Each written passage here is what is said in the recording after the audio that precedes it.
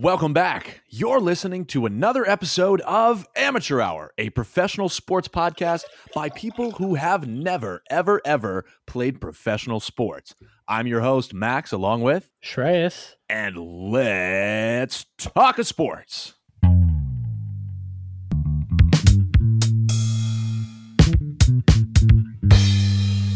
Amateur Hour. Welcome back to another episode of Amateur Hour. This week is going to be a little bit somber, as it is the broken episode. We have a lot to talk about today, from broken teams to broken people to broken players. It's going to be hard today, so buckle up, get a box of tissues, get a big blanket, and maybe some wine.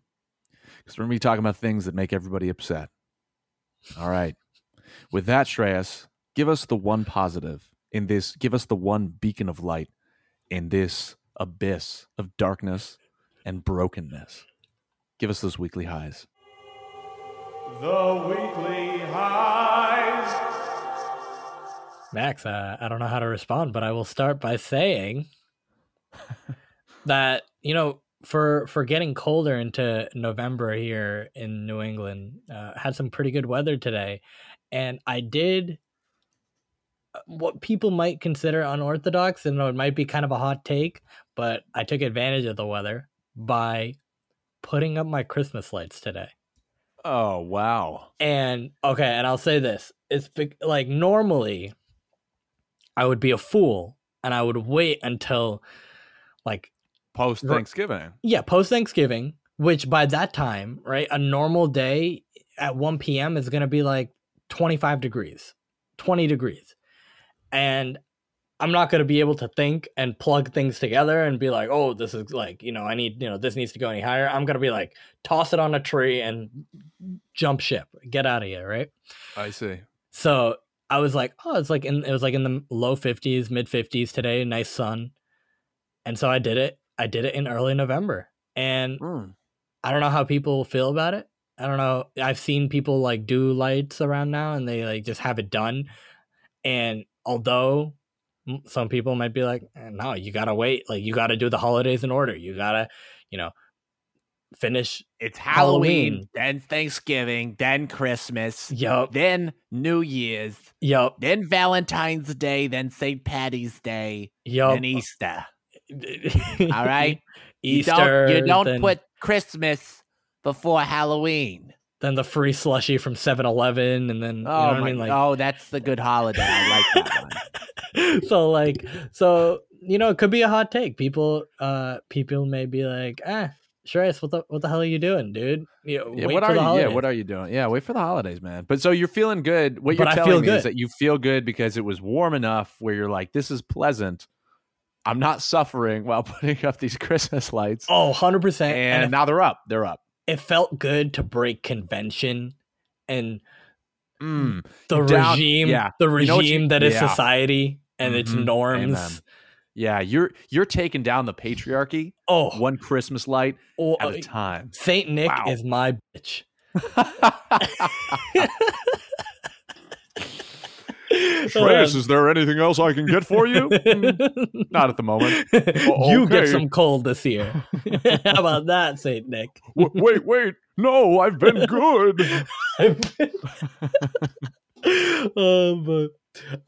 So it felt good to get outside, do that, and then just be done with it. And then, when it comes time to it, I can just plug the timer in and then boom, like I don't have to worry about lighting up my house in 10 days. Even though we just put it on a couple bushes and call it a day. I just felt good to do it in warm weather. That's the only thing. All right, well, that's a pretty good high. Yeah. And now we're going back to the lows. Oh. Sorry. The lows. So, for my personal low this week, I remember talking about how people would scratch me, from time to time playing basketball out here in my new state, new home.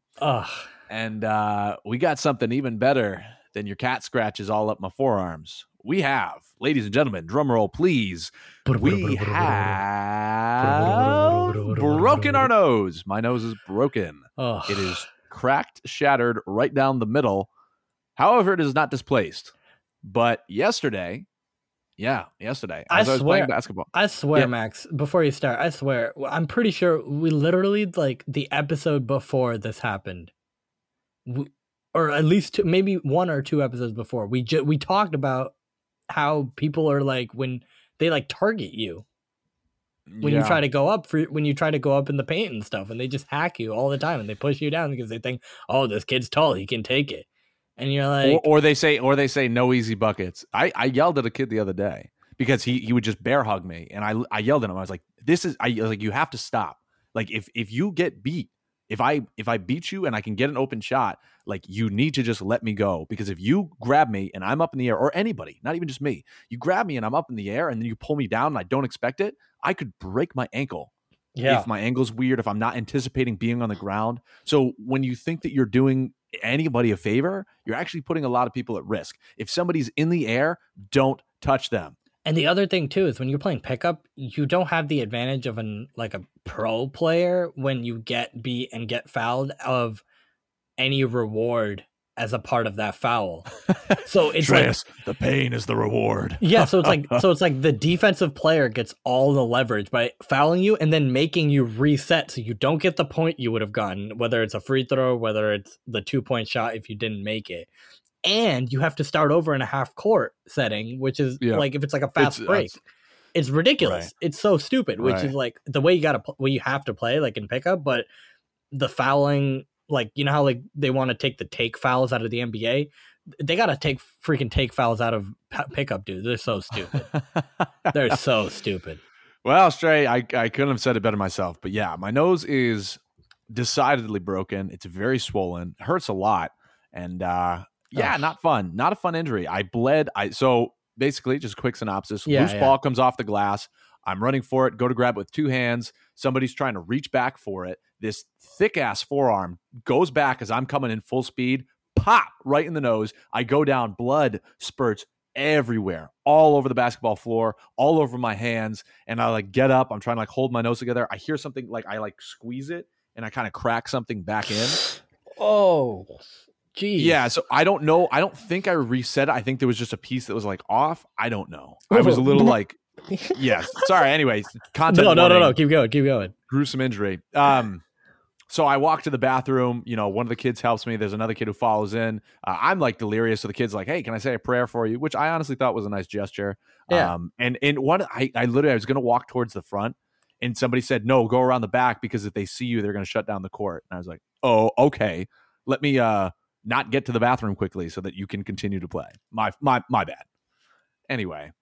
So what about the guy that actually like smacked you? Did he say anything? He apologized. He didn't mean to do it. You know, there's where I play, there's definitely some kids who like maybe would, like the kid who popped the other kid's lip. He made a kid get stitches because he intentionally dropped his shoulder and threw his elbow right into a kid's face. And the day before, Shreyas, people were just fighting with each other. And I walked out. I played 1 game in 2 hours. I stayed only because the drama and the emotions were so high. I was like, for me, I was like, I'm not waiting to play because I don't want to. Yeah. You're invested. You're invested. I was invested in who was going to win. And I walked out and I like told the front desk, I was like, "Hey, if you guys are bored, just go up to the basketball court. It's better than reality TV right now." So I walked out and I drove myself to the hospital and, sat there. The ER is a tough place, man. Yeah. Were you in the hospital by yourself? Did anyone come to see you or anything? Or? One of my roommates, Ember, bless her soul, she came, dropped me off my headphones and a Gatorade, which was freaking huge. And the hospital's actually probably a 2-minute walk from my house. So that's huge too. That was great. But yeah, I was bleeding all over the place for a bit, and then they go in. They didn't have to reset it, so it wasn't dislocated, wasn't displaced. Mm-hmm. It's just cracked. It's just broken. So so what did they give you to kind of combat the symptoms of a cracked nose? They just said X-rays, and then they said ice it. They literally said ice it. They didn't give you like some sort of brace. Like, do they have like one of those braces? I don't know. But I'm gonna buy a mask. I'm taped up right now, but I'm gonna buy a mask. A tape. Yeah. That's the other thing I was thinking of. But dang, yeah. So you're gonna be. I made this joke when we were texting about it, but you're gonna be masked Max. I am. And But I'm also finding I'm in the market for a new place to play basketball. So hey, listeners, if you're in the Phoenix area and you've got a league or like a friendly park that you go to, please let me know. Hit us up through our social media because I would love to not get hurt. I don't want to trade hospital bills for hoops. Like it's not worth it for me. But that's the thing is like I'm out here today and I'm like, oh, well, I'd like to go play later. Can't do that. I don't know. Anyway, and it's ridiculous. Like how? Like is it still? It's not as hot anymore, right? Or is it still pretty hot out there? No, it's cooled down for sure. Okay, so have you thought about playing outside comparative to maybe that crowd would be less likely to try to kill you than the gym Indoor crowd? Yeah. I would think so. It's just outside. If you've ever played outside before, it takes a pretty solid toll on your them old joints. It does. So, it does. That's my only hindrance with that. But yeah, I'm just gonna explore it. So that's my weekly low. So Shrey, enough about me. Let's get into the broken episode. It's not just me that's broken. It's not just my frickin' beak, my schnoz.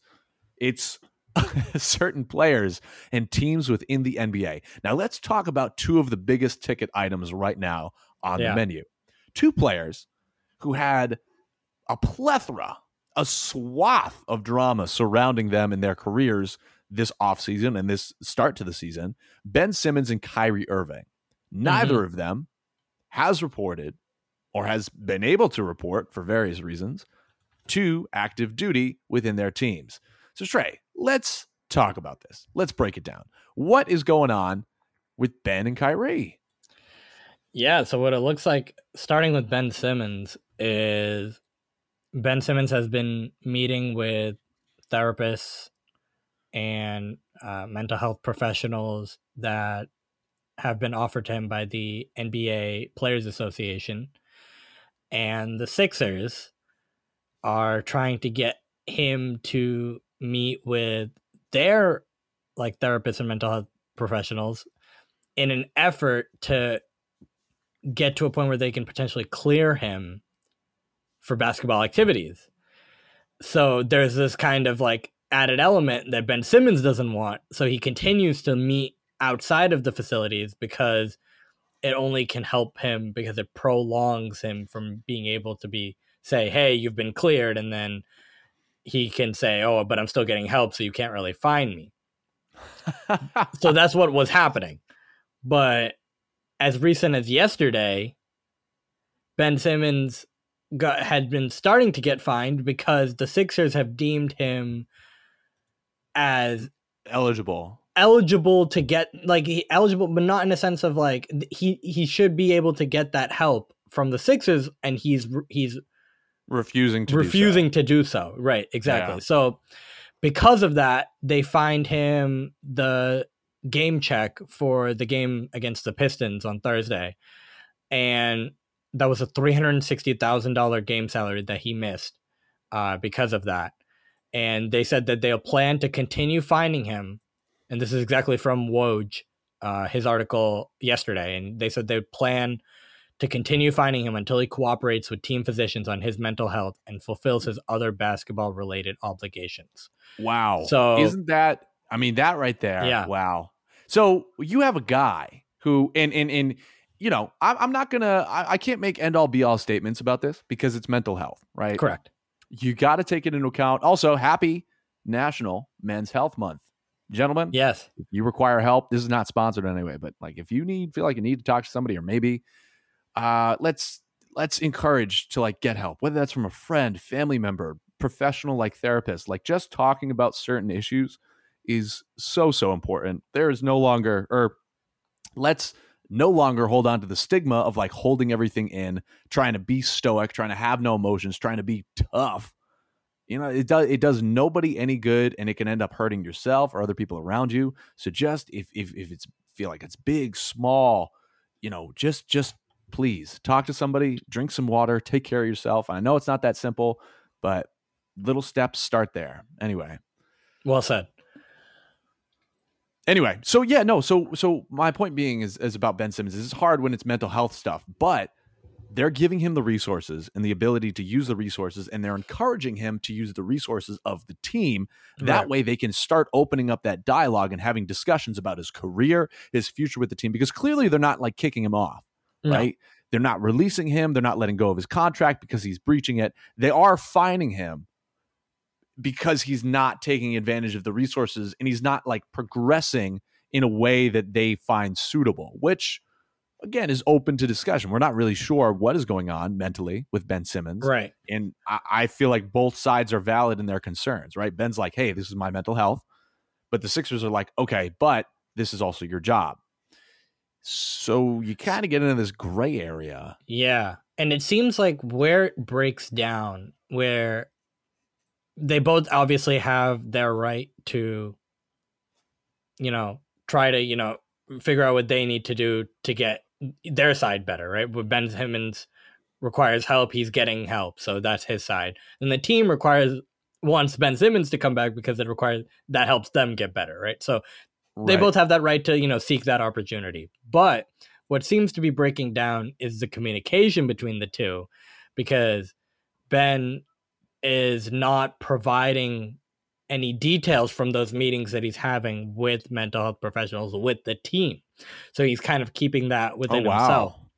Right. So he's getting his mental health assistance, and because he's not providing any details of the meetings, any evaluations, any treatments, any consultations that he's been having with any specialists arranged by the team, they feel that that is kind of a breach in their, fine rescinding clause, that mental health clause that they have, where if it's a mental health issue, they shouldn't be I think there's something about if there's a mental health issue, they can't be fined for it or anything like that in the new CBA. But because there's no communication and they're not, getting closer to basketball activities, the team feels that they can, start this process of fining him over again. And it seems like for better or for worse on either side, that will speed some process up. Like if it means that Ben Simmons says like, fine, I'm gonna play, but you're not gonna get the best out of me, and I'm whatever, like I'm gonna get like, is that better? Well, let me ask you, is that better than nothing? Is him just being on the court and maybe sucking eggs potentially? Is that better than him not playing? I'm not sure at this stage. I'm not sure either, because the 76ers are 7-2. Yeah. And they're I feel like something work. I feel like also for Ben's sake, right? His value has already been determined. Yes, people may feel taken aback by this whole situation, but in a sense, people still don't take away what he brings to the NBA and brings to basketball, right? His defensive skill, his ability to, drive. And like, obviously there's well, just like you said, Shreyas, a couple episodes ago, is that he is the embodiment physically of a first round pick. And a lot of his play has been the embodiment physically of a first round pick. Like he has produced numbers for a number of years. He's just over time not panning out and not having the victorious career that a lot of people anticipated. So he is incredibly talented physically, but your question was about his like mental state in terms of like applying himself to the game, applying himself to his job. Agreed. It's just tough. It's tough to think about. And it was more just about his growth in the game, and that as well as he'd been playing, right? He's been playing at an all-star level. We can stand here and debate whether, he could have had one or two or all three, but he's an all-star. That's one thing. But was he increasing the chance of the Sixers to get to that championship level? And that's something that I felt that was left to be desired from his game, in that I felt like more of the leadership was on Joel Embiid and Doc Rivers, and it felt like Toby they needed, and Bobby. Yeah, and it felt like they needed a floor general in that point guard, because they have good wings, they had the foundation center, but they need a floor general to get them the ball. And it felt like with Ben Simmons, he just wasn't growing. Just with on the court stuff, I'm not talking about anything outside of that. It felt like he wasn't growing in his game as good as he was. And that's what kept roadblocking them in the playoffs at some point. So it feels like, I don't know, since the Sixers are doing well, I don't know if it would help Ben Simmons to get to play before getting traded, knowing that everyone knows how he could play if, he wants to be somewhere and his mental state is correct. And it feels like the Sixers want to see what plays out with Tyrese Maxey and Shake Milton, and kind of seeing if that backcourt is enough to reproduce what they could do last season, at least, if not as a couple seasons before. We'll see. It's definitely, the Sixers are definitely better off if they had a healthy Ben Simmons in the lineup, focused, everything. But it's probably not going to be like that, and it's probably going to lead to a trade before anything happens. So we'll see if that happens this year. We'll see if that happens closer to the trade deadline, when, in January they can start trading players that have been signed over the offseason. Yeah. We'll see. Yeah. Well, okay, so rumors right now are circulating around teams looking to potentially trade. The names on the list are, I guess, the Phoenix Suns with a package around Chris Paul, the Pelicans, Kings, Portland Trail Blazers, and the Timberwolves. I could see Ben making impact on a team like the Kings. Could see him making an impact on the team like the Timberwolves, which, I mean, that actually the Timberwolves too would be a pretty nice fit, I would say. You got Ben at the 1, Ant at the 2, D'Lo's in and out, 6-man, whatever. Cat at the 5. Throw in, Malik Beasley at the 3-4. Yeah. I would. Bad. So I say the Kings and the Timberwolves probably could get the best packages. Yeah. I feel like if it was the Kings package, it would probably be around De'Aaron Fox, and he's not having as great of a start of the year. Well, at all. Shrey. Okay, let's just take a quick detour right now, because we've seen a lot of superstars that are not having a great start to the year. Right. A lot. Damian Lillard, Jason Tatum, De'Aaron Fox, Devin Booker. A lot of these guys are not shooting or playing like James Harden, man. I mean, a lot of these stars are not playing up to their level that they have literally just a couple months ago. And I understand it takes time to warm up, but after an offseason, I mean, what do you think the issue could be? I have no idea. I'm really not sure, with so many like top tier players just not hitting the mark. Yeah, I really think that it's this new rule that we talked about last week. And it was, it's not even just that they're not getting to the line, right? It's the ability to get players into foul trouble and kind of attack. You're not getting all those calls anymore. You're not getting the bailout calls that, if you make enough moves and get someone to bite, like, we're going to give you the call. Yeah. Right. They're not getting those anymore. And a lot of their games, as kind of crazy as it sounds, is based off of getting to the line first and then seeing the ball go through the net and being like, oh, okay, yeah, I'm ready. I'm warmed up. I can get my form right on the free throw, and then I can kind of work out from there. But you're not seeing more than 4 or 5 free throw attempts per game for a lot of these star players, when they're getting 9, 10, and like, obviously you see the extended free throw numbers from like a Harden or a Booker in the past. So, well, yes. But two, also, Shreyas, just these stars shooting, their open shot and slightly contested shot percentages are way down across the board. Yeah. Dame is shooting some of the worst of his career. Same thing with like Jason Tatum. Yeah. Starting off and just shooting terrible. And these are on open shots. So I agree with your point about the fouls, and I think that's hindering their overall like stats. But just their true shooting is like, wow. So do you think that these new rules, if they remain in place, is going to help the league transition to more of a center forward focus and a center forward and true shooter focused league? Like, if you're a guy who can just knock down shots, right? Take a Duncan Robinson, take a Steph Curry, guys who can just shoot, right? Whether they're contested or not, just shoot.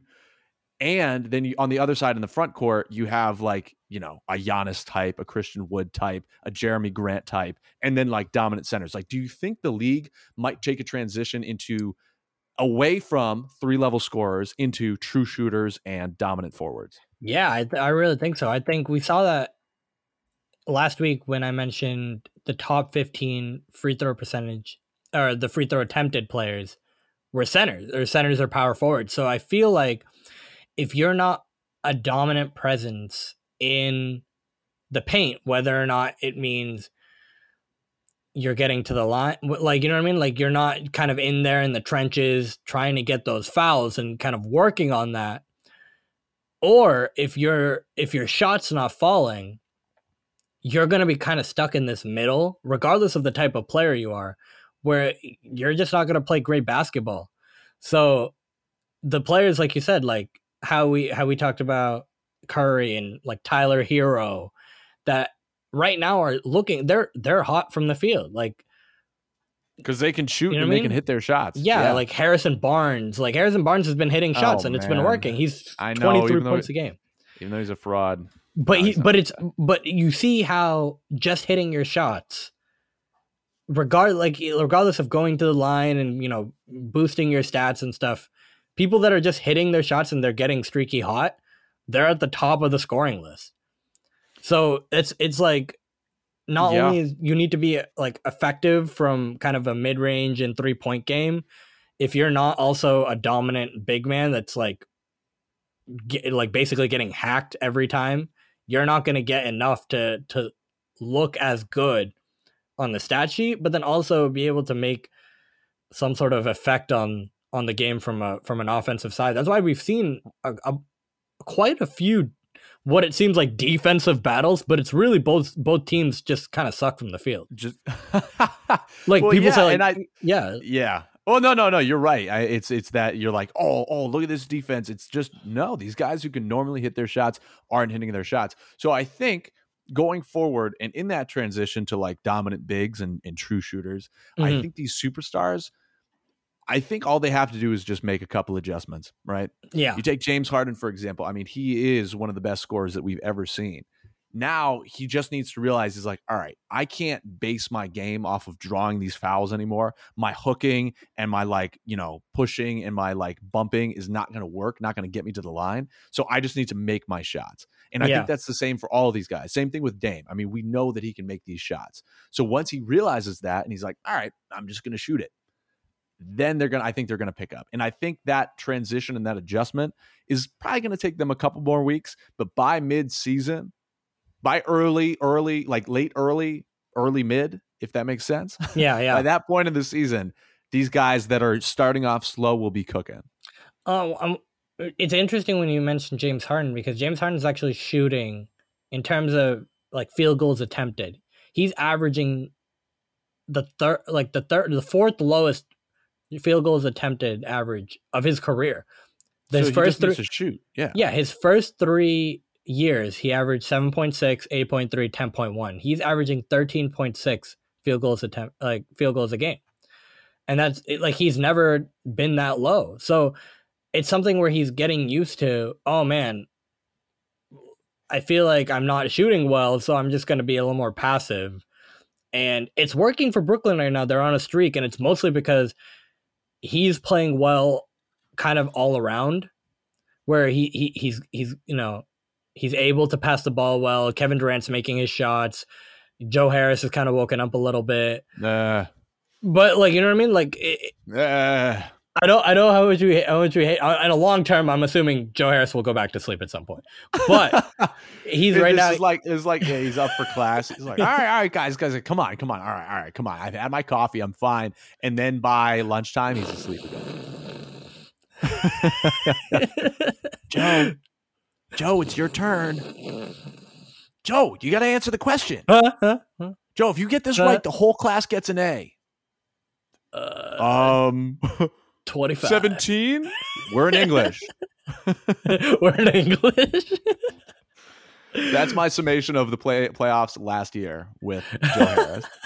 Joe, if you answer this one question, the whole class gets an A. He's like, can and I phone a friend.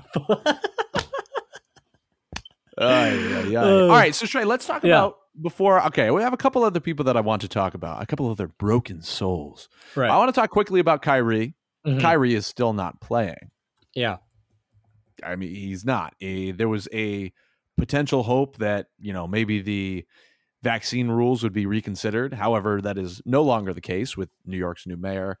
So it looks like he will not. He's not coming back.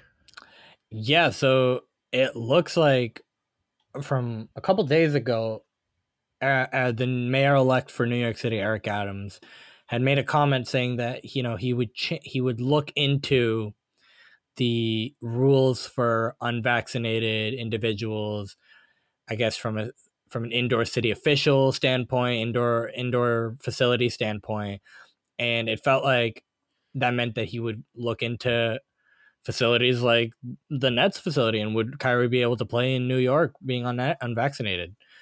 And he retracted those statements, and now he's putting it back on the NBA to say, and Kyrie to come to a kind of a conclusion if they want to. A consensus, yeah. A consensus on if they want to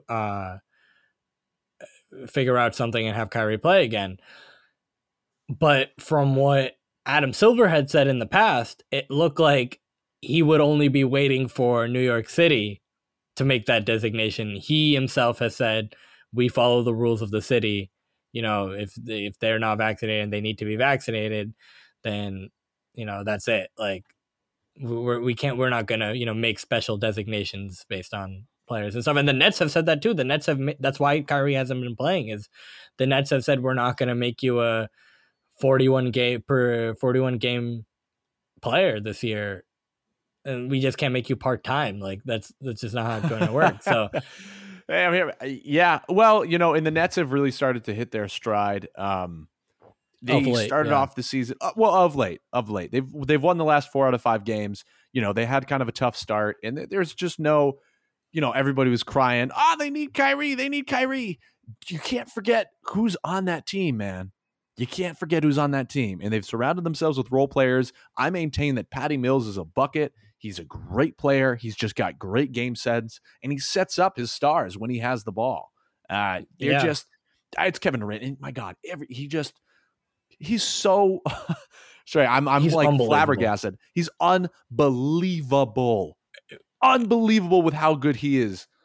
You put the ball in Kevin Durant's hand, it's guaranteed a bucket. Every year I'm like, same thing with Steph Curry. I watch these guys. I'm like, they can't get better. They're already so good. Yeah. And every year they come out and they're better. He's better. It's pretty insane. And what's kind of insane is it felt like, people thought they were going to get caught in this moment when they started saying, oh, KD is the best player in the league. Like after what happened, over last year, right? Like he comes back from the injury 2 years ago, comes back last year. And he's like, oh yeah, he's the best player in the league. And it felt like people were thinking like, whoa, we gotta pause that a little bit. Like, is he really? No. He really is. He really is the best player in the league. His mid-range game is lethal. We all know about it, but you just kind of see it when enhanced when people like James Harden aren't getting their shot to fall. When, Joe Harris has spells where he can't shoot, and Patty Mills can, he's not going to shoot 7 for 7 from 3 like he did in the first game every game. So when you need some scoring, the only person right now that is providing it is Kevin Durant. He's averaging 28 points per game in a league that's literally, other than him, DeMar DeRozan, no one can score. Literally no one can score. It's insane. So he's kind of like that breakthrough model that I feel people need to be working on their game to get to a point where they can be so automatic, like Kevin Durant, from all 3 levels, like we were talking about, especially the mid-range, which I feel like if he could just continue to do that, no one's going to stop him. And I feel like people aren't looking at the mid-range as much, and they just want to. I'm seeing what I'm seeing is maybe not a resurgence, but I'm seeing a lot of mid-range shots get taken, and they're good shots. I mean, if you look at the Bulls too, I mean, those guys like DeMar DeRozan, he kills from the mid-range. it's like the bulk of like KD's 2-point percentage is 63%. Like like he's just automatic. Oh, he's getting to God. and I've been watching a bunch of these Brooklyn Nets games, and he's getting to the rack at will. No, who cares who's guarding him, right? So he makes up for a lot of the deficits that they have with Kyrie not being there and some of the shooters not shooting well. So I really like his game. My surprise, because we know that Kevin Durant has been and will continue to play well as long as he's healthy, right? My surprise has been LaMarcus Aldridge. Coming off of the heart issue, and then he retires, and then he comes back, and then you have this kind of hodgepodge of Aldridge and Paul Millsap and Blake Griffin and Nick Claxton, and like, oh my God, they're all like either old or don't know what the heck they're doing. Nick Claxton. They have no idea. Like he's the I don't know what they're doing part. He looks like he's just like been hit in the head sometimes. Like like somebody like Steve Nash is off just on the sideline with a frying pan. Every time Nick Claxton's about to get on the court, he just hits him on the backside of the head, and then Nick Claxton's just kind of like he's got like the stars flying around like he's in freaking Looney Tunes. The birds and the stars. Yeah, that's how. So, like when we talk about LaMarcus Aldridge, I was like, "Oh, he's going to be in that middling area." He's been a surprise to me. I feel like the past couple of games, he's provided a spark of a little bit of offense. Right? He's actually the third leading scorer.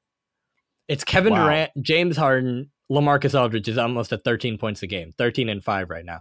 So he's had games. He's had a 20-point game. He's had some teens games that I'm like, wow, like if he's able to stay healthy, and he's only playing 20 minutes a game. So it's pretty impressive for not playing more, like being a starter, but not playing starter minutes. Isn't that a dream though? Isn't that a dream? You're paying a guy minimum salary. Sure. He gives you 20 minutes and he gives you double-digit points. That's a dream. It is.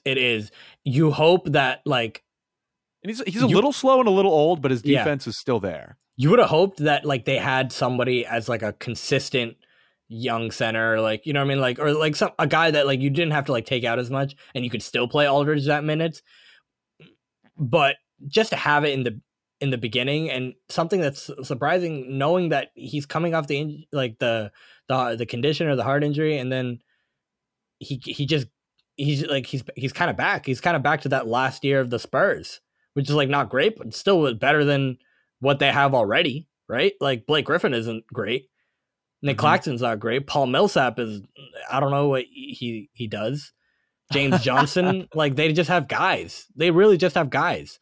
And I feel like if he can give something above that, elevated from what they got last year, it's such a bonus. And I think that's going to continue to keep them running. They've never had a real good big man since, the past couple of years. So we'll see if LaMarcus Aldridge can stay healthy. Absolutely. All right. So that's that. I think that again, Kyrie is not playing. Ben Simmons is not playing. The situations are continuing to evolve as we go throughout our days. It's just interesting to see. I mean, the one thing, Shreyas, that is the most interesting to me is the amount of money that these guys are relinquishing. Now, I understand that they're already multimillionaires, but man, when the money stops coming in, the money stops coming in. And nothing is ever guaranteed, even if you're at this level. And so for Ben Simmons to get fined $360,000, my God, we will work for years before we can make that money. And he's just missing games. He's missing weeks, and he's just losing. If Kyrie doesn't play this year, he could lose up to like $17 million. That is money that, unless we are incredible at investing and growing our wealth, we will not see. Yeah. It's just crazy to me that these guys are on another level. They're like, yeah. I don't know. Complicated issues, but the money that they are letting go is astounding. And it's so heightened because of their current contracts, right? Like if this was a person that maybe was on a minimum contract, we'd look at him and be like, oh, he's not playing, but like it's comparatively, like how much is it really costing him, right? Like, but then when you look at that perspective, and then you look at someone that's making a max deal, then you're like, wow, $360,000 is like one person's salary. Like you said, like it's astounding. Like how can somebody want to give up that much money? And if they have the wherewithal to do so, I mean, they're doing it. Like, no one's stopping them from doing so. And I guess it's up to the team to figure out, hey, are we going to keep continuing this? And they've made their decision. Like we got to figure out if we can make ours and how that's going to work out. So the Nets are trying to see, where Kyrie fits in again. I'm assuming they'll continue to keep saying, we want him back. But then in the future, right? How is Kyrie going to continue to fit in with the Nets plan? That's something to think of, even past if he ever were to get vaccinated or something along those lines. So, yeah, absolutely. All right. So let's shift gears here and let's talk about not so much the broken players, but the broken teams of the NBA. These bottom three poor souls in each conference are just struggling. And my question for everybody to consider, and my question for Shreyas, is there any turnaround? So let's start with the Eastern Conference. The bottom three from in ascending order, so from the lowest to the highest, you know what I mean, is the Pistons at the bottom, the Magic, and then the Pacers. Shreyas, for any of these teams, do you see a future this season? I'm not talking about playoffs, but I'm talking about like climbing some seeds and middling. I personally potentially maybe see it for the Pacers because they're not trying to tank. They're still like in this weird spot where they're trying to compete. They're just losing. They're 3-7 right now. They've won some, but they've like lost some. They've lost some, and they have great players and they have a great new rookie. It's just they're just getting beat. Yeah, like their players are playing well. Like Caris LeVert is back. Duarte has been one of the surprises of the league, and I love these rookies, and we're going to talk about a couple more. But Duarte is one of these little rookies that just knows how to score, and he's getting an opportunity to show that before TJ Warren comes back. So they have talent. Like Miles Turner has been playing well, and defensively and at a great offensive rate at this point in his career. It feels like they shouldn't be as bad as they are, but for some reason they just get stagnant at points during games, and they just can't score. And Sabonis is one of these guys where I feel like his play has been more erratic than it was last year, and that's kind of causing the Pacers like he'll have like a 25 point game or 23 point game, and then the next game he has 8 or 10. And you're like, well, if you're going to be our top 2 scorer like you were last year, and kind of push us to these wins, kind of get us to 500 and maybe get into the play-in game, you're going to have to play as good, if not better than last year. And he's not playing as good as last year. So that's kind of the cause that they're not able to score enough points in a bunch of these games. They're not able, and their defense is just not, other than Miles Turner and the kind of the interior defense, not great. So yeah, the Pacers, because they have the talent, they have the mature talent at least. But it's Sabonis. He's still like a great player, and Miles Turner has had a couple of great games. Yeah, and Brogdon, it's all about his health.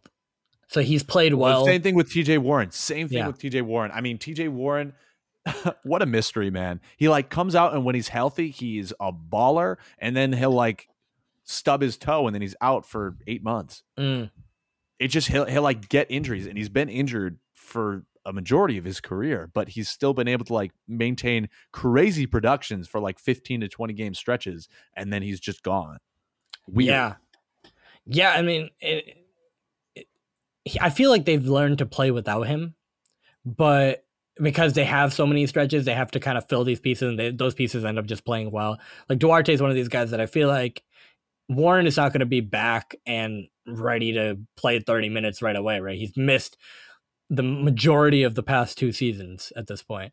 So Duarte is going to get that starting role for until Warren can get into that kind of stage where he can ramp up his minutes. But Brogdon, to me, is the guy that needs to stay healthy because his game is so even. I don't know if that's the right word, but like he's able to score, and then his passing is great, and then he's pretty efficient, right? And he hits threes, he hits all his free throws. He's a phenomenal free throw shooter. He's only missed one free throw all year. And then he's like a decent kind of like body in terms of guarding and stuff. He's not great, but like he's there, and I feel like he needs to be out there. They can't ask TJ McConnell to continue to play 30 minutes a game and Justin Holiday to get into the starting lineup and produce, because those guys, they can't put up the offensive production that Malcolm Brogdon can. But the past couple of years, Brogdon has been in and out of lineups, and his rehab, like he's not the quickest rehab from injuries and stuff, kind of these like lingering injuries. Right. It's kind of up to him and Sabonis to kind of just literally push this team to be 500. Because if they can't do that, this team is toast. Yeah. Please help me. Yeah. I feel like the myth of Sisyphus, is that the one where Sisyphus, where he pushes the rock up the hill? The rock. They literally are pushing the rock. And if like at the end of the hill, like, they get to 41 it's or whatever. Bad health problems, and they push the rock back down. And then the rock goes back down because they're done, right? Like, yeah. So that's kind of the pace of the season in a nutshell. But if they can even get to that point, that's kind of a win, because they feel stagnant. So they have the most. Well, they feel regressive. They feel regressive to me. I mean, they used to be like a playoff team where, they might get swept in the first round, consistently, but you're still making the playoffs. Yeah, it's just weird. They haven't been the same since Reggie Miller left. I'll tell you that. They haven't been the same since Paul George left, let alone Reggie Miller. Like, at least Paul George could take them to the Eastern Conference Finals. But Reggie, like, you know what I mean? Like, when they had, Paul George and Lance Stevenson and David West and Roy Hibbert and, like, they had 2015. Like the 2013, 14, 15, like around that era. Yeah, that was a good team. It was a good team. Nasty. Like it was sneaky good. It was like what I would consider like the Jazz. The Jazz is the best. Like a team. Yeah. Like a team. You're like, whoa, they're the number 1 seed, like, or number 2. Like, that's crazy. Like, I wouldn't expect that. And then they go decent in the playoffs, and then they bow out to the more talented team. But that's the type of season you should be considering. It's just, when your best players are so injury prone, like Brogdon and LeVert, like, obviously if they're healthy for the full season, this is a team that could definitely make like an 8 seed or something, a 7 or an 8 seed.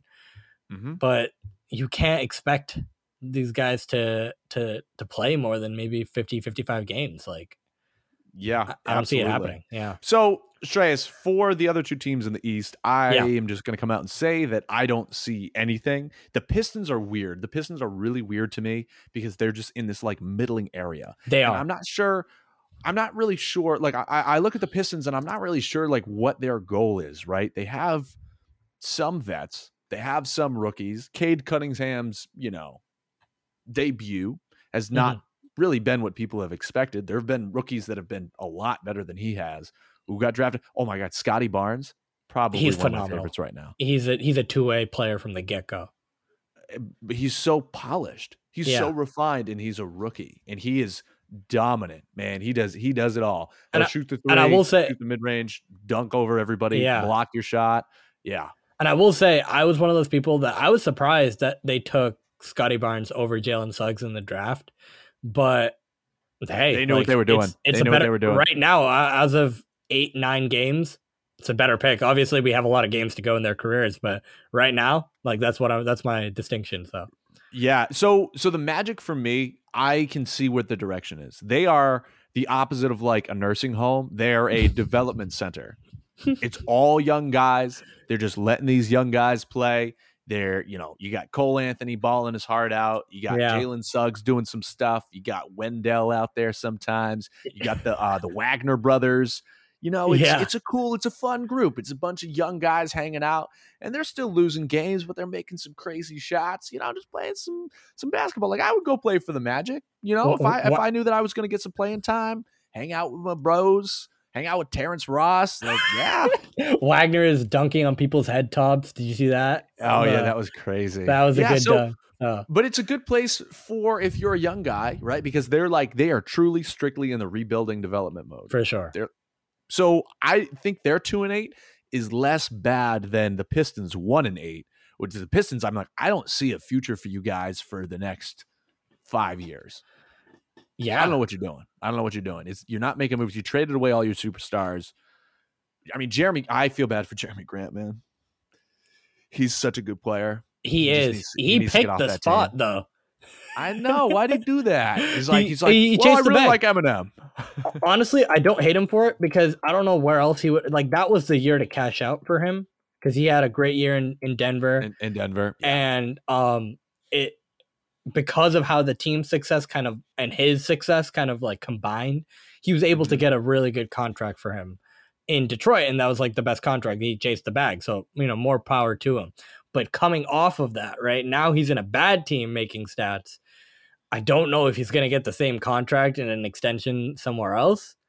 Like, it's just the optics of it might look weird. Like, yeah, he's still a good player and maybe the contracts get kind of inflated, but I don't know. This is kind of the pains of being a part of a bad team is that you might be the best player on a bad team, but if you're not kind of playing better than you were on a good team, then you're kind of like, are you even progressing, right? He's not playing as good as he was last year, and then he's not playing as good as he was probably as a 33 per minute per game player on the Nuggets. This is one of these years where if he's not going to produce all that well, he's probably not going to get the better contract that he did last year. So, well, he's still making that money. All right, Shrey, let's take a trip over to the Western Conference. Let's talk about the bottom three there, and then we can just sit in our depression. Let's see. So going from worst to least worst, at the bottom, you have the Pelicans, then the Rockets, then the OKC Thunder. Okay, the Thunder, interesting. And I'm looking at them, and they got a lot of, Josh Giddey has been great. I like him. Guys, I think he's leading rookies in assists right now. He's got a pretty refined game. You can tell that he's played, overseas at a professional level before. He's got great hair. Seems like a nice guy. Incredibly Australian. And I think it's kind of the same thing. I'm questioning the direction of the Thunder because, again, they just keep getting like younger somehow every year. And they have 11 draft picks over the next 4 years, which you maybe trade, maybe you draft. I don't know. I'm not really sure what they're doing, but it feels kind of the same way as like a development center where they're just playing young guys. They're just letting young guys get better. They're 2-6. Respectable. They won their last game. It happens. They beat the Lakers too. Don't forget that comeback win. Oh my God. Woof. Oh my God. It says more about the Lakers, but Westbrook and AD were like hooping, and then they were just like, yeah, all right. What are they gonna do? I'm gonna stop caring. And then the Thunder were like, no, I want to win. They came back. Yeah. Well, I kind of want to talk about the Thunder. You bring up a good point. Is like they're in this middle area, and yes, they play their young guys, but they're also like they confuse me because they're giving 20 minutes to Derek Favors and they're starting him. They're playing Mike Muscala like 15 minutes a game, and the fact that he's still in the league. Moose, dude. Moose will always have a spot in people's hearts, I guess, because he's just going from team to team and getting all the minutes off the bench. Does not matter where he is. All the GMs are like, well, hey, why don't we give this Muscala guy a try? I think he's kind of a bright spot. And he kind of has been. He's their fifth leading scorer. It's pretty funny. But yeah, so it feels weird because you want to highlight SGA as much as possible.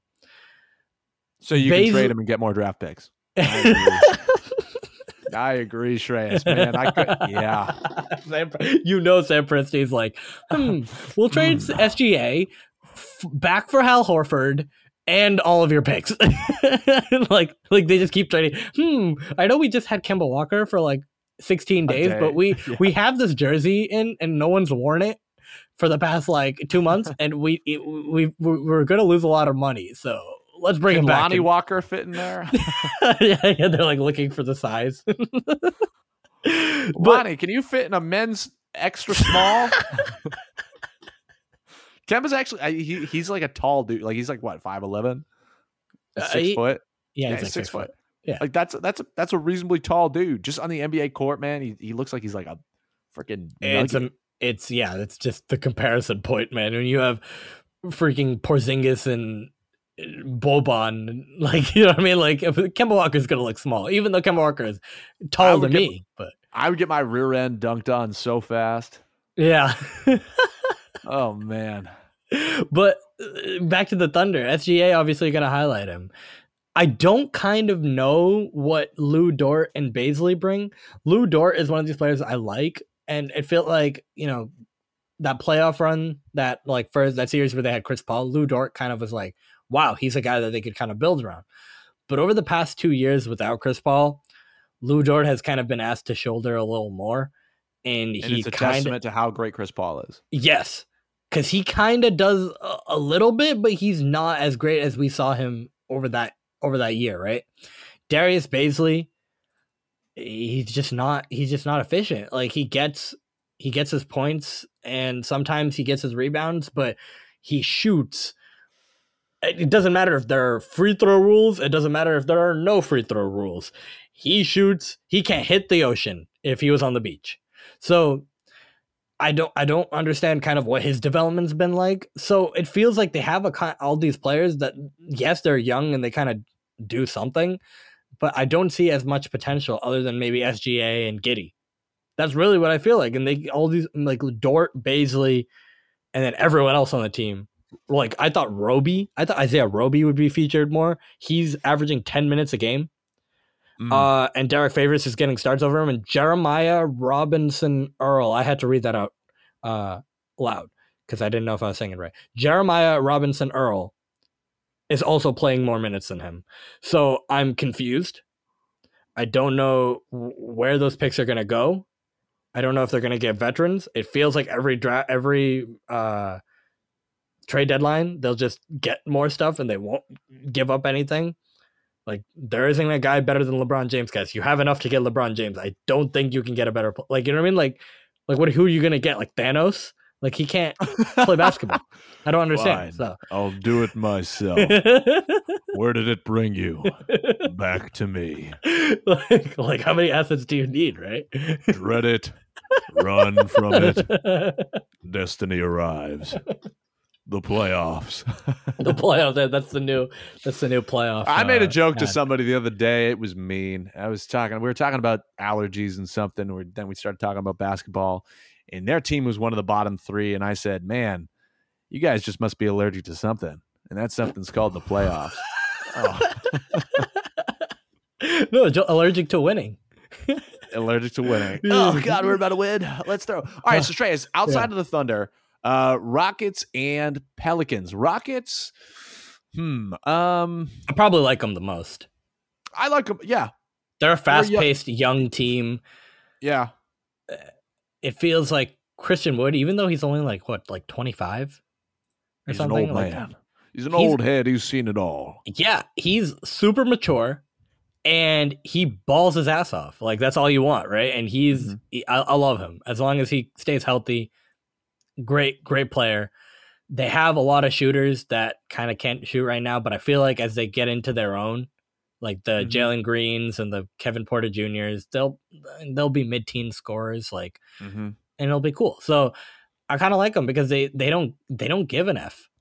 Like, they just play, and like they don't care that they're playing the Lakers and they don't care that they're playing the Jazz. They just throw it all out there, and if it gets them a win, they win, and if they don't win, most of the time they won't, they lose. So I like that attitude from a young team. So yeah, they're probably the most likable of the three.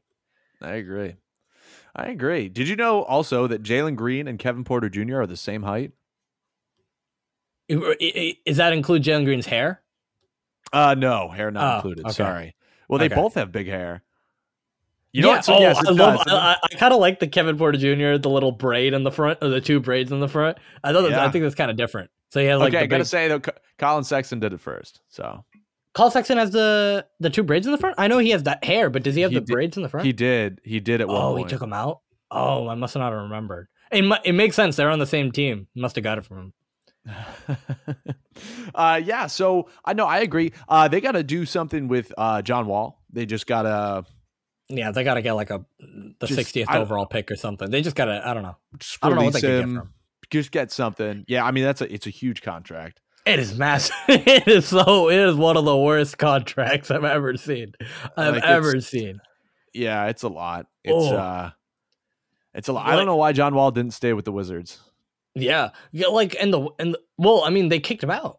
Like he's already getting injured all the time, right? And they weren't getting. They had already peaked, right? That I felt like that 2017 season when they made it to Game 7 against us, was their peak. Like they hadn't really done much after that, and then. The injuries started to get the best of him, and then the Wizards really flipped him. Like, they get Westbrook, and then they flip Westbrook, and then they get some decent pieces. Like they get Harrell, decent role players. Yeah, they get some decent. I don't know what it is about the Lakers taking all their role players to try to trade for star power. Your role players are what give you the bread and butter. I mean, you won with the role players. It shows that bench, like they're using someone named Austin Reeves. I don't know who he is. And I feel like he's like people in LA are trying to make him take the Caruso role because he's just like this one white guy that can like do like run up and down the court. But I'm like, they're like, oh, dude, he's the coldest shooter out here. But I'm like, no, I think you just like him because he you think he's the next Caruso. But it's really because they have guy. Come on, give him some props. Yeah, but I feel like, as a fan perspective, you're like, oh, he's good, he's the best thing. Yeah, like he's like this, like they're like cheering for him like Scal or something. I don't know, but it's because they're playing him because they don't have the bench pieces that they did last year. You know what I mean? Like he's getting minutes. He is still hurt. Yeah, he's still getting minutes. So yeah, we'll talk about that on a separate time. But it felt like the Wizards did good to get John Wall out of there because they flipped him out, and now they can have players that actually will play 25 to 30 and the Wizards are looking like a mid-tier Eastern Conference team, surprisingly enough, to everybody's shock and awe. I like it. Yeah. All right. So before we go, Shreyas, the last you got to talk about this. Yeah.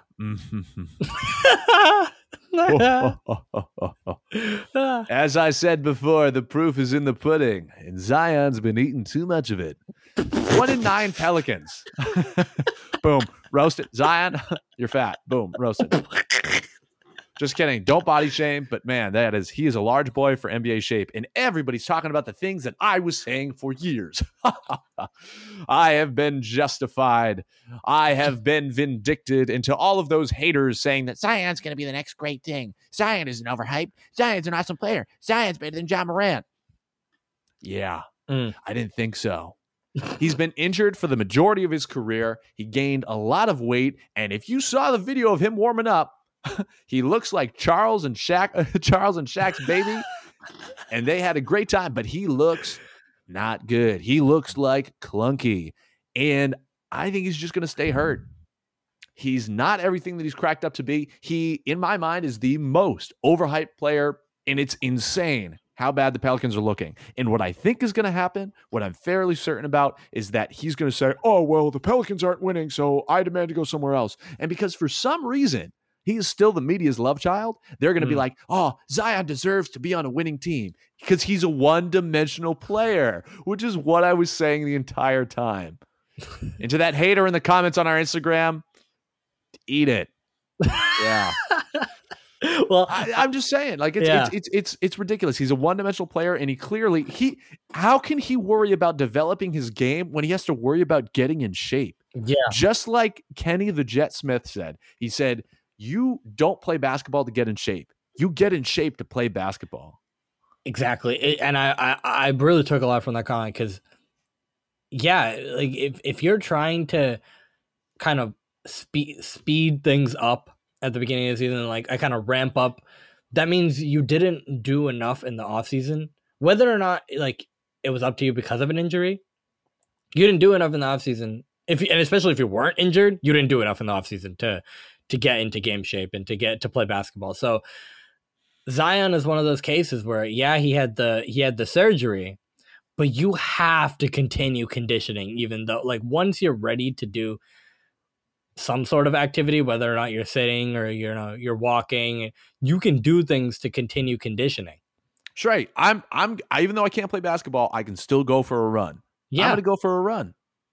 I'm not a professional athlete, but I like to play. So I'm going to take it into my own hands and do it. And I understand, listen, Zion, I understand. I've been to New Orleans before. That food is, that is, I'm not kidding, the best fried chicken I've ever had. That's a couple po' boys he's had. That's a couple po' boys. Oh, the best po' boy, like the best shrimp I've ever had. Beignets, right? Beignets. The best beans I've ever had. Oh, the best beans you've ever had? Oh, yeah, down in New Orleans. Oh, it was like this like red bean, like just like stew spread thing. And it was. Oh, like a, what do they call it? What is that thing they do? Like a Creole type dish or something. Don't they have like Creole food down there? I had one of those that was delicious. Yeah, it was like Creole beans, but then there was another one. It was just like this like red bean like spread, and it was okay. And you're saying that Zion can put down a couple of those because they're that good. I think so. I think he has been.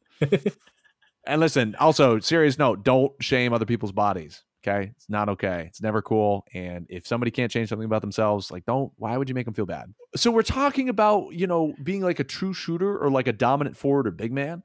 Yeah. Even like a Giannis, Joel Embiid, Christian Wood. There's 3 guys I'm going to pull out. Even Jokic. Jokic lost weight. Jokic wasn't playing as well when he was heavier, even though maybe, he could move guys around easier because he has the weight and strength.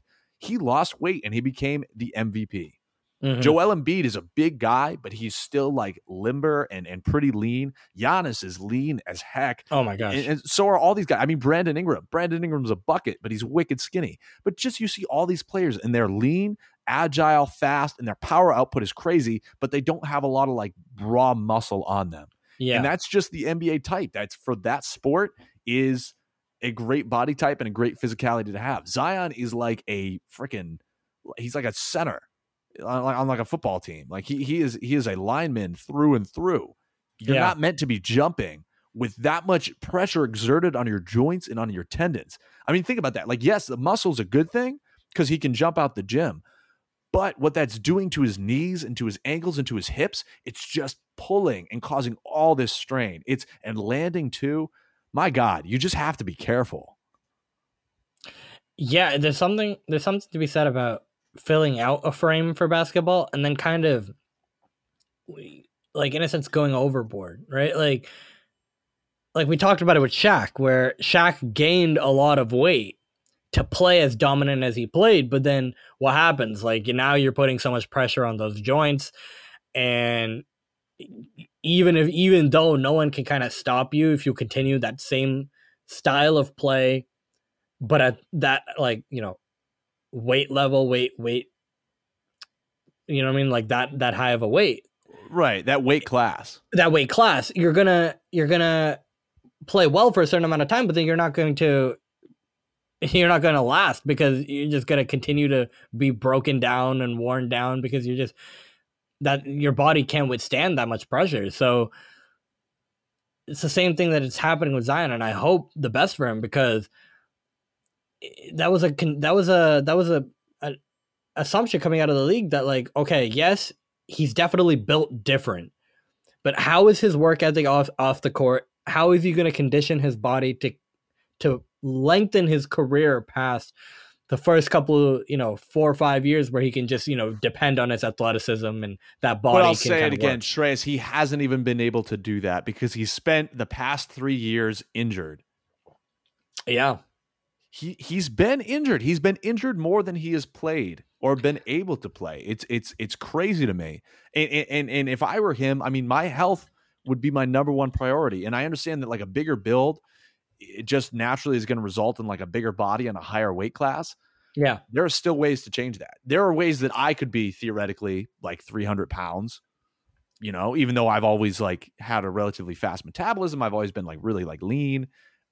You could put on weight, you can lose weight, you can put it on. And when you have the best trainers, the best nutritionists, and the best like doctors, there should be no excuse. And especially now that like the media is like, wow, we're actually legitimately concerned about your weight. So I said it before. I said it years ago, people. Come on.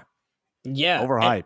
And I will say this, when Zion's on the court, he's a force, right? Like, we're not saying, oh, his weight is a detriment to how, like, his weight has been a detriment, and it continues to be a detriment if he stays at this class to the longevity of his career. But he can still continue to play well. Like, he has the talent. Last year, I felt like he was able to kind of, get his vision was getting better, and he was like, he has some of that basketball IQ, but if he can't get the physical part right, then it's going to be all for naught. That's the one thing. It's like, there is untapped potential there. Like, he played 61 games last year, averaged 27 points, and he averaged almost 4 assists. But like, what's that all for if he's not going to stay on the court? So that's the only thing we kind of, it just feels very murky of a situation. Him, Brandon Ingram's always in and out with injuries, and we know I love him more than I love Zion. I think Brandon Ingram is a general. He can kind of do everything out there on the court. Brandon Ingram's awesome. But he's like, awesome. He's a bucket. But they're just, I don't know, they just kind of get injured all the time. Jonas Valanciunas this year, though. Oh man. I did not expect it, but it is a welcome sight. Think about a surprise to be sure, but a welcome one. Think about how far he's come from when he was balling out on the Raptors, but like not really, not to this caliber. And then he was balling out on the Grizzlies, and now he's balling out on the Pelicans. And you got a great role player in Josh Hart. You got Devontae Graham, who's still like got a lot to learn, but he's like showing great promise. Yeah. You got Alexander Walker, right? You got good old Willie Hernan-Gomez, Thomas Satoransky, Garrett Temple, who's your veteran presence. Kira Lewis Jr. You got some good guys on the squad. They got some players. Their top end talent obviously has to be better, right? Like, they have to be healthy and better. But they have some surprise players, and it's just of the 3 teams that we talked about today, Max, from the Western Conference, they seem to have like the worst end. They have no. I don't think they have any potential. And it's going to be Zion being like, well, you guys, I can't win if I stay here, so I have to go. Even though, buddy, if you came back, you could help your team win. Yeah. Yeah. And it's just crazy to me. It's up to him. It's all up to him, too. Like, it's literally all up to him. There's nothing the team has done wrong. Exactly. And it's weird that he's just a big gray area that people are like, we don't know when he's coming back. Weird. Anyway, well, ladies and gentlemen, you have been listening to another episode of Amateur Hour, a professional sports podcast by people who have never played professional sports. I'm your host, Max, along with Shreyas. And we will see you next time. Peace.